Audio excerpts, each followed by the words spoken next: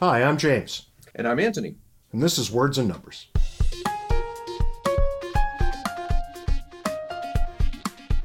How you doing this week, Ant? I'm doing well, James. We're up to talk about the drug war this time. Yeah, sure. I mean, it's probably about time we got to it, but it's an interesting way we come to it this week because that defender of liberty, self-styled defender of liberty, says so on his Twitter profile. Ted Cruz has decided that what we need to do, and you might recall Ted Cruz ran for the presidency of the United States of America and is currently a senator, a sitting senator. Yeah, he didn't run the libertarian ticket, but he does claim to be a constitutionalist and defender of liberty. Right, an ardent supporter of all things liberty, unless and until drugs are implicated. Because what he said maybe a week or so ago now is that what we really need to do is send the United States military into Mexico to disrupt and upend the drug cartels. Yeah, this is, you hear this over and over again. People arguing that we need, heavy hand of government to fix some problem. And if you trace it back, the problem more often than not is caused by an earlier heavy-handed government intervention. Right, and it's pretty easy to determine where this one starts because Richard Nixon, president then of the United States, declared war on drugs. And, when we start declaring war on common nouns, you know how these things go. Right. We talked about the war on poverty not too long ago, and I'll remind everybody that we have an ongoing war on terror, which is working out quite swimmingly every time I go to the airport. But in 1971, Richard Nixon declared war on drugs. And since 1971, we've spent roughly $1 trillion, with a T, $1 trillion on this so-called war. And now Ted Cruz wants to ramp it up even more.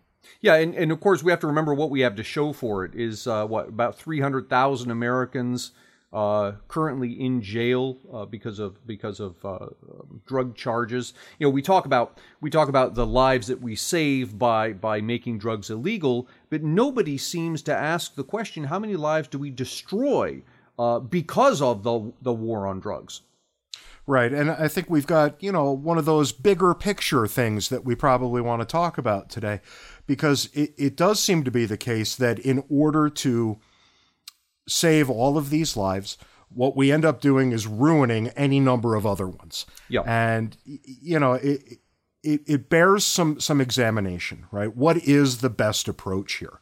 And I'm not claiming to know what the best approach in terms of drug policy is, apart from maybe we shouldn't have one. Yeah, and it's a harsh thing to say, right? In one sense, given that we've got Americans all scared about drugs, but on the other hand, you have to really step back and ask, what are you trying to do here? If you're trying to make Americans' lives better, I'm not entirely sure that the drug war is doing that, right? I think there's a good argument to be made is doing the exact opposite. Maybe we just typically start with different sorts of questions. Like, what are we trying to accomplish here? Because the so-called drug warriors, they never seem to have any trouble explaining what they're trying to accomplish. They're trying to rid American culture of drugs, period. They want all drugs gone tomorrow. And, since 1971, we've been given that a try, and it seems not to work. No, it seems not to work for a very good reason. The American people have decided that they actually kind of like doing drugs from time to time.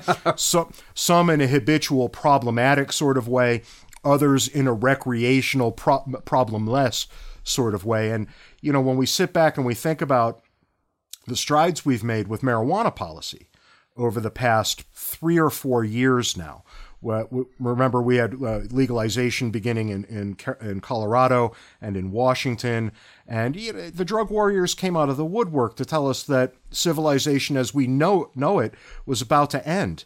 And yet, when we look at every place, it's roughly little more than half the states now that have entered into some form of marijuana legalization. There have been literally no problems whatsoever in any of those places. Yeah, life goes on experiment. as it always did, right? So maybe it's time to apply that lesson to drug policy more simply and more broadly. Yeah, well, I think, not only do we have the experiment going on now of the states that have legalized marijuana versus those that haven't, it seems that very few policymakers are aware of history. Right? We went through this with alcohol prohibition. We made alcohol illegal, and what transpired is you had the rise of crime families and murders and the black market. All of the heavy negative things that we have today in the illegal drug trade we had in this country with the illegal alcohol trade, and that's right. It went away when we legalized alcohol again. That's right. And one wonders what Ted Cruz makes of this, right? Because alcohol prohibition in the early part of the 20th century led directly to the kinds of cartel activities that he now wants to go and smite down in Mexico. Right. Right. Exactly to it, except it was more localized in our own country. But we seem to have learned nothing from what we did roughly 100 years ago right now. But I'm here to tell you that the people roughly 100 years ago, those who wanted to prohibit alcohol the same way people want to continue to prohibit drugs right now, were infinitely more honest in their approach, right? Because those people knew full well that the United States Constitution provided the federal government with absolutely no power to prohibit alcohol. That's right. And if you want the government to have that power, you've got to amend the Constitution, which is what we did. Right. And as fundamentally misguided as I think those people were, constitutionally speaking, they were on very firm ground. They did exactly what was legally and constitutionally required that they do. They went and they got an amendment passed. Now, shame on the American people for falling for it once upon a time. And thankfully, a few years later, a little bit down the road, they passed another constitutional amendment saying, we've come to our senses, let's just never mind prohibition. Right, but that's the way it's supposed to work. The government doesn't have the authority to do something, so you amend the Constitution to give it the authority, and then we decide it's a bad idea, so we amend it again. That's the way the system's supposed to work. Not regulators and bureaucrats and legislators somewhere deciding for us that all of a sudden the government is now going to regulate something that the Constitution does not allow it to regulate. Yeah, no, that's exactly right. And to use Lincoln's formulation, right, that's what government of, by, and for the people looks like. It looks like the people are kind of involved on a very fundamental level, which is something we've gotten away from, frankly, in the years since. Yeah. Now, there's a good argument here. People are going to say, well, yeah, but it's really difficult to pass a constitutional amendment. And, you know, but the fact of the matter is, if it is indeed difficult to pass the amendment, that to me tells us something right off, that we don't have enough agreement on this topic. If we were of a mind, it wouldn't be difficult. If this were such a good idea, we shouldn't have to sit back and think, well, it'll be really hard to pass. Yeah. And that gets us back to, the American people want certain things. And sometimes they want that which their betters would decline for them. Right? And the American people want drugs. Let's just be honest about this. And I think this is where we should begin. Not what we should be trying to preclude, right? And I'm here to tell you, I can go to any city in the United States right now, and within 15, 20 minutes, have whatever drug anybody might want. It's not hard to figure out how to accomplish this. And if that's the case, what we've got is a fully functional market, a black market, but a fully functional one. It delivers what people want. The interesting thing about a black market, we outlaw stuff and we imagine that by outlawing it, it goes away. It doesn't go away. It just goes onto some illegal market. And the interesting thing about the black markets is that they do not have, the government does not extend property rights protections to them. So, in a regular market, if you sell me a car and I, give you a check that's no good, you can take me to court, and the government provides a system for us to settle this dispute. But because drugs are illegal, if you sell me some drugs and I give you some counterfeit cash or whatever, I just run away and I don't pay you, you have no recourse because the thing is illegal, and so now you've got to resort to violence. Because that's the only thing you've got left, given that the government has said we're not going to extend protections to this particular product. Right, and in a very real way, the government literally introduced innocent victims into the mix. Yeah. Because all kinds of people end up getting caught up in this mess. Yeah, you have, police breaking down doors in the middle of the night, and there are plenty of examples of them getting it, right according to the law, but there are plenty of examples of them getting it wrong, breaking down the door of someone who isn't the drug dealer, or throwing in the flashbang grenade and burning. There's a 3-year-old or 2-year-old child. They threw it into the crib, and the child had severe burns from this. These are consequences that would not be happening, absolutely not, if the product were legal, because disputes would be handled through the court system. That's right. And as is almost always the case, right, the downside, well, these are unintended consequences. No right-thinking person said, wouldn't it be great if we instituted a system that yielded these outcomes? No. Nobody said such a thing. But these are actually quite predictable, right? Yep. We could have figured it out that this was the likely outcome.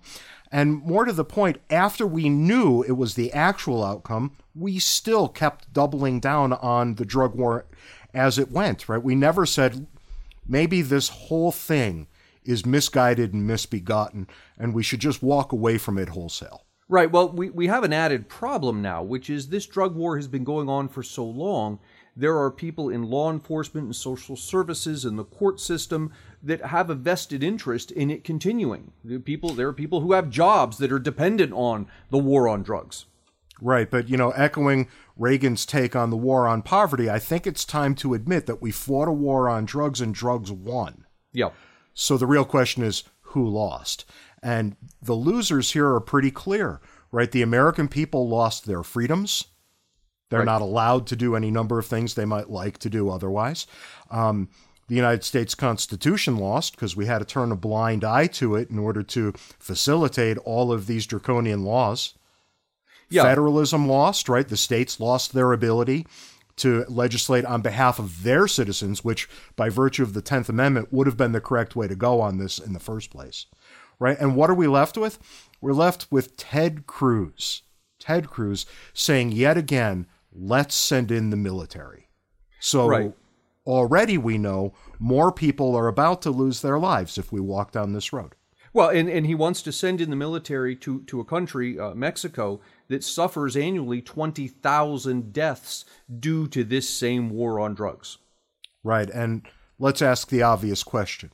Is this likely to make it better? And with that, I'll throw it to you for the last word. Well, and I think that the last word here is interesting because the thing that people will say is, yes, but look at all of the lives that drugs destroy. We have to get drugs off the market to protect these lives.